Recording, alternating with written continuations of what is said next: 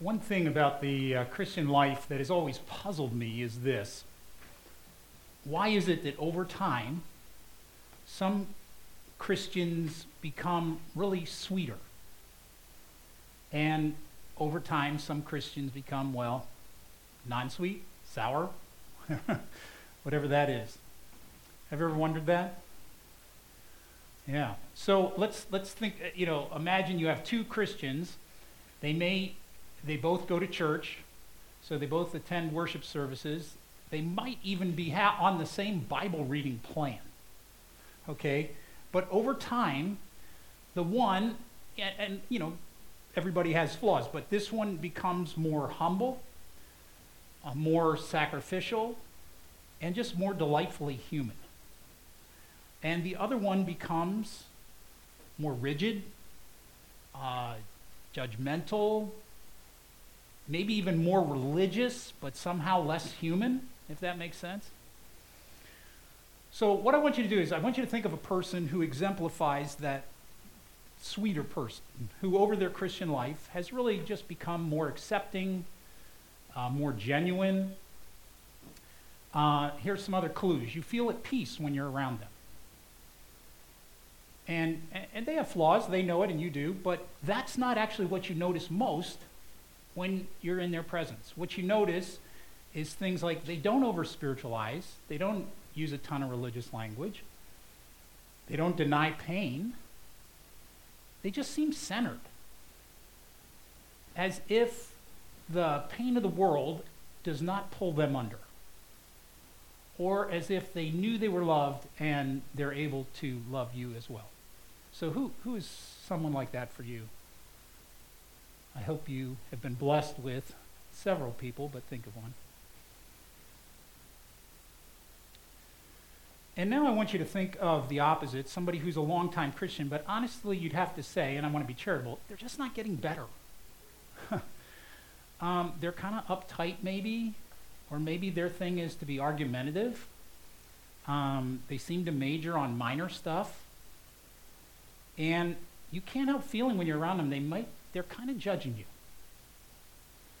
They may even have an encyclopedic knowledge of all things Bible.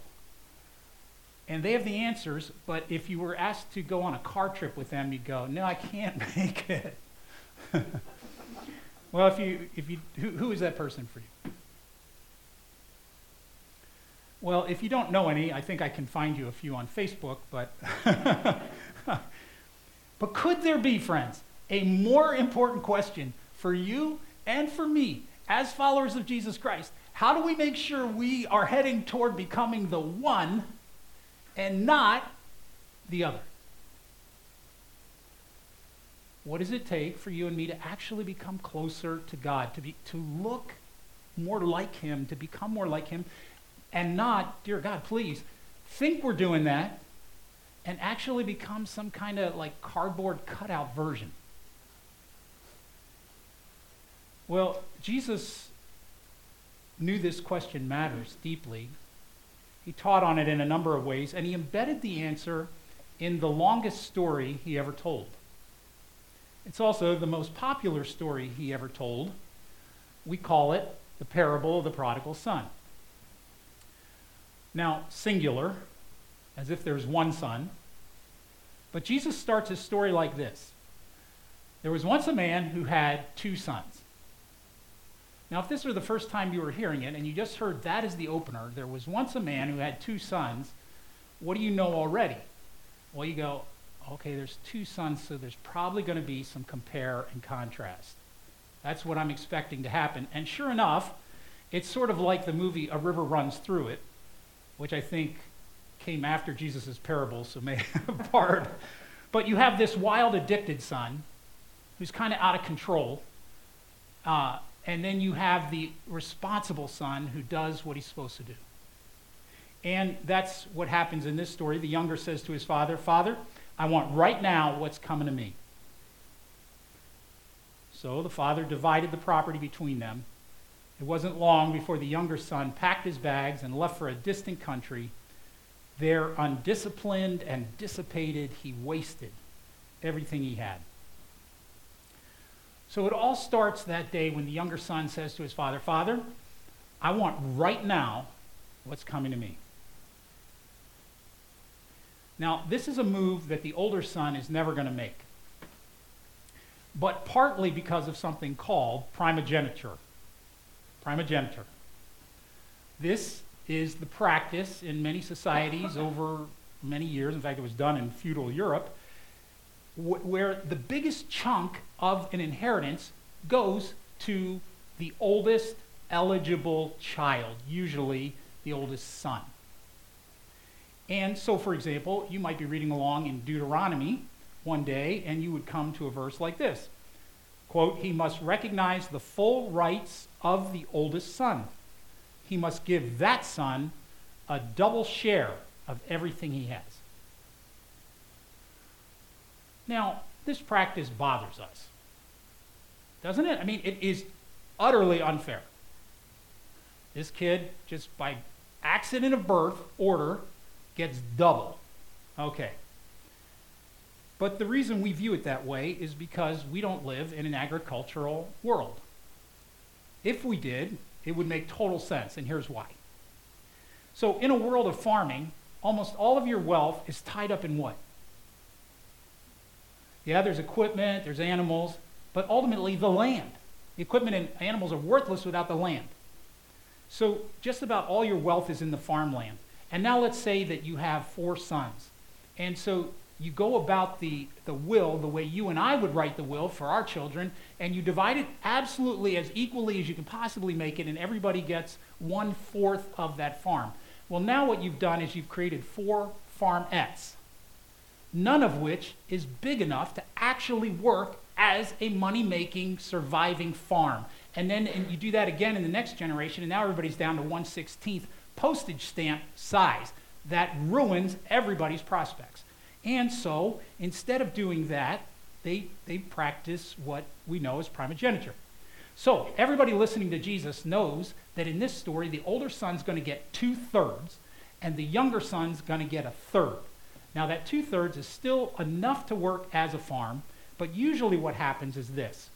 The older son then buys out the younger son's land, keeping all the land in its fullness, and the younger son leaves with cash and goes off and does another career other than farming. Okay, so the story is not just 2 sons, but 2 sons where one of them gets so much more. And to get that, he has to stay. His inheritance is in the ground he's standing on. All right. So now his younger brother does not have that same tie. And he's impatient. So he says, Father, I want right now what's coming to me, which essentially translates to, Dad, I really wish you were dead now because I want your money now. Now this is ridiculously offensive in our day and age, but think about it in an honor-shame culture where you honor your elders. This is about the most unthinkable, unforgivable thing a person could ever do. This is the most ungrateful, narcissistic excuse of a son a father has ever had. But the father goes ahead. And things don't work out very well for this young man. After he'd gone through all his money, there was a bad famine all through that country, and he began to feel it. He signed on with a citizen there who assigned him to his fields to slop the pigs. He was so hungry, he would have eaten the corn cobs out of the pig slop, but no one would give him any. And then the light bulb goes on. This younger son is not very good with money, but he's picked up a few street smarts along the way, and he realizes, I need a job. I need to eat. I got to do something. Who would even give me a decent enough job where I would eat? And so he packs up and he says, I'm going back. I'm going to say to my father, Father, I've sinned against God. I've sinned before you. I don't deserve to be called your son. Take me on as a hired hand. I need the job. He got right up and went home to his father. Now notice why he returns. It's not because I love Dad. Dad's so awesome. I just want to be near Dad. He needs to eat. He's run out of all his favors. There's nobody else he can call. Nobody's answering his calls or texts. And so, but here's what he does well. He does well what in AA language they call making amends. And he meets his dad and he tells him, you know what, Dad, straight up, I've sinned against God. I've sinned against you. I've really blown it. I do not deserve to be your son, but I do need a job. And to the son's astonishment, and to the astonishment of everyone hearing this for the first time, and to the astonishment of us, the dad takes him in. And since his boy is now barefoot and in rags, he calls to the servants, quick, bring a clean set of clothes and dress him, put the family ring on his finger, giving him back dignity, sandals on his feet, then get a prize-winning heifer and roast it. We're going to feast. We're going to have a wonderful time. My son is here. He was given up for dead, and now he's alive. He was given up for lost, and now he's found. Now, often, the way this story gets told in sermons, and I have preached some of these myself, is it stops right about here. The wayward son, the rebel, comes back home, and the dad runs out to meet him and takes him back and celebrates. And the point is, God is like the Father who welcomes home all who repent. It's all who wreck their lives. It's a story of a wayward kid and a forgiving dad, and that is totally true. Bless the Lord. But remember, this is a man who has two sons. Okay. It turns out there are two prodigal sons in this story. And we don't get the full story until we also see what happens to what I call the forgotten prodigal son, the older son. Now, the older son, who's working away on his father's farm, comes in from the fields to find out that his no-good brother has slunk home, and instead of being shamed, which he should be, is now being honored. New clothes, family ring, music, dancing, barbecue beef. That's insane. And his head explodes. And he stomps off in an angry sulk and refuses to go in. And his father comes out and tries to talk to him, but he won't listen. The son says, look how many years I've stayed here serving you, never giving you one moment of grief, but have you ever thrown a party for me and my friends? Then this son of yours, who has thrown away your money on whores, shows up and you just go all out with a feast. He is angry and he's accusing. He's like, Dad, you are so unfair. I've been good to you, and you have not been good to me. I've been a better son to you, and you're being a better dad to him.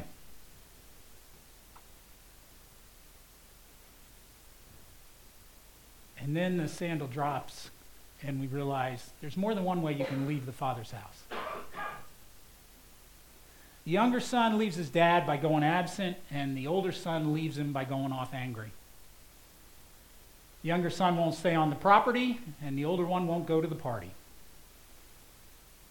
The younger son demanded what was coming to him in the will, and the older son demands what he thinks he's owed for being so good. The younger son left his father by living a dissipated life, and the older son has left his father by living a dutiful life. Dutiful, but not delighting.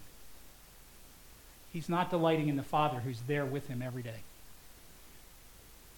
And so now, who's in the Father's house enjoying his company? Well, the ungrateful, narcissistic wastrel who repented, who realized, Dad, you don't owe me anything.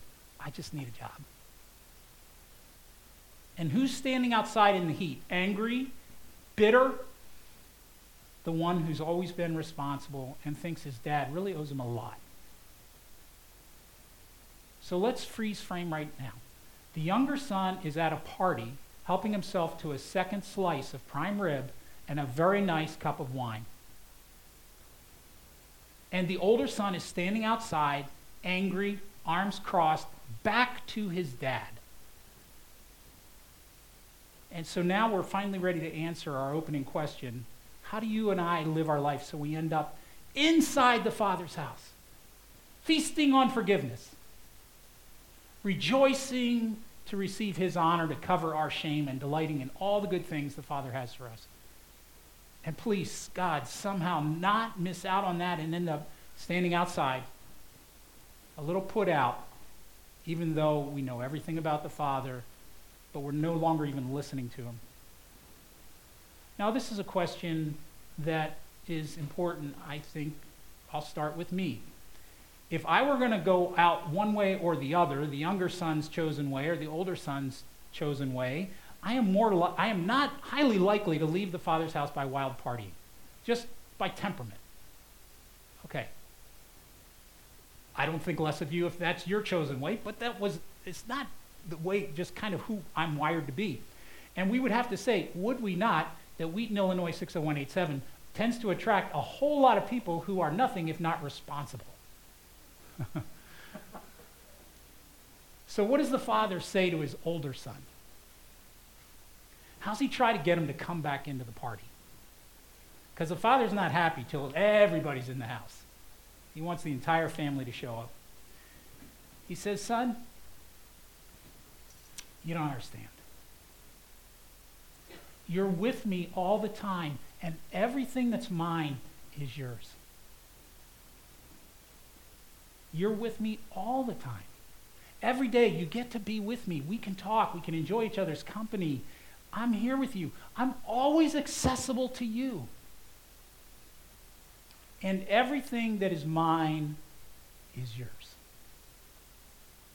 Now, this is legally true. Everything on this farm belongs to the older son because as soon as dad dies, the will makes it his. But it's before that even becomes legally true, it's functionally true. All the equipment, the farmhands, the animals, the land, the grain, everything that this young man is enjoying is really his now. He's living here. He's staying in the house. He's eating from the land. Everything the Father has belongs to this kid. And we get a picture that it is totally possible to somehow be near the Father, dutifully serving him, responsibly, but not delighting in it. Serving, but not satisfied. So the invitation that the Father gives to the older son and the invitation to us, if you happen to be responsibly serving God the Father, is to come on inside. Sit down at the table. Feast. Enjoy my company. Find satisfaction in me. The late, great Dallas Willard describes satisfaction in God this way. He says, your cup is running over because you are well cared for by God. What a sweet place to be. Your cup is running over because you're well cared for by God. And he goes on to say, there's no substitute for simple satisfaction in the Word of God and in the presence of God. God's saying, come on in. You're right here with me. I'm accessible to you, and everything I have is yours.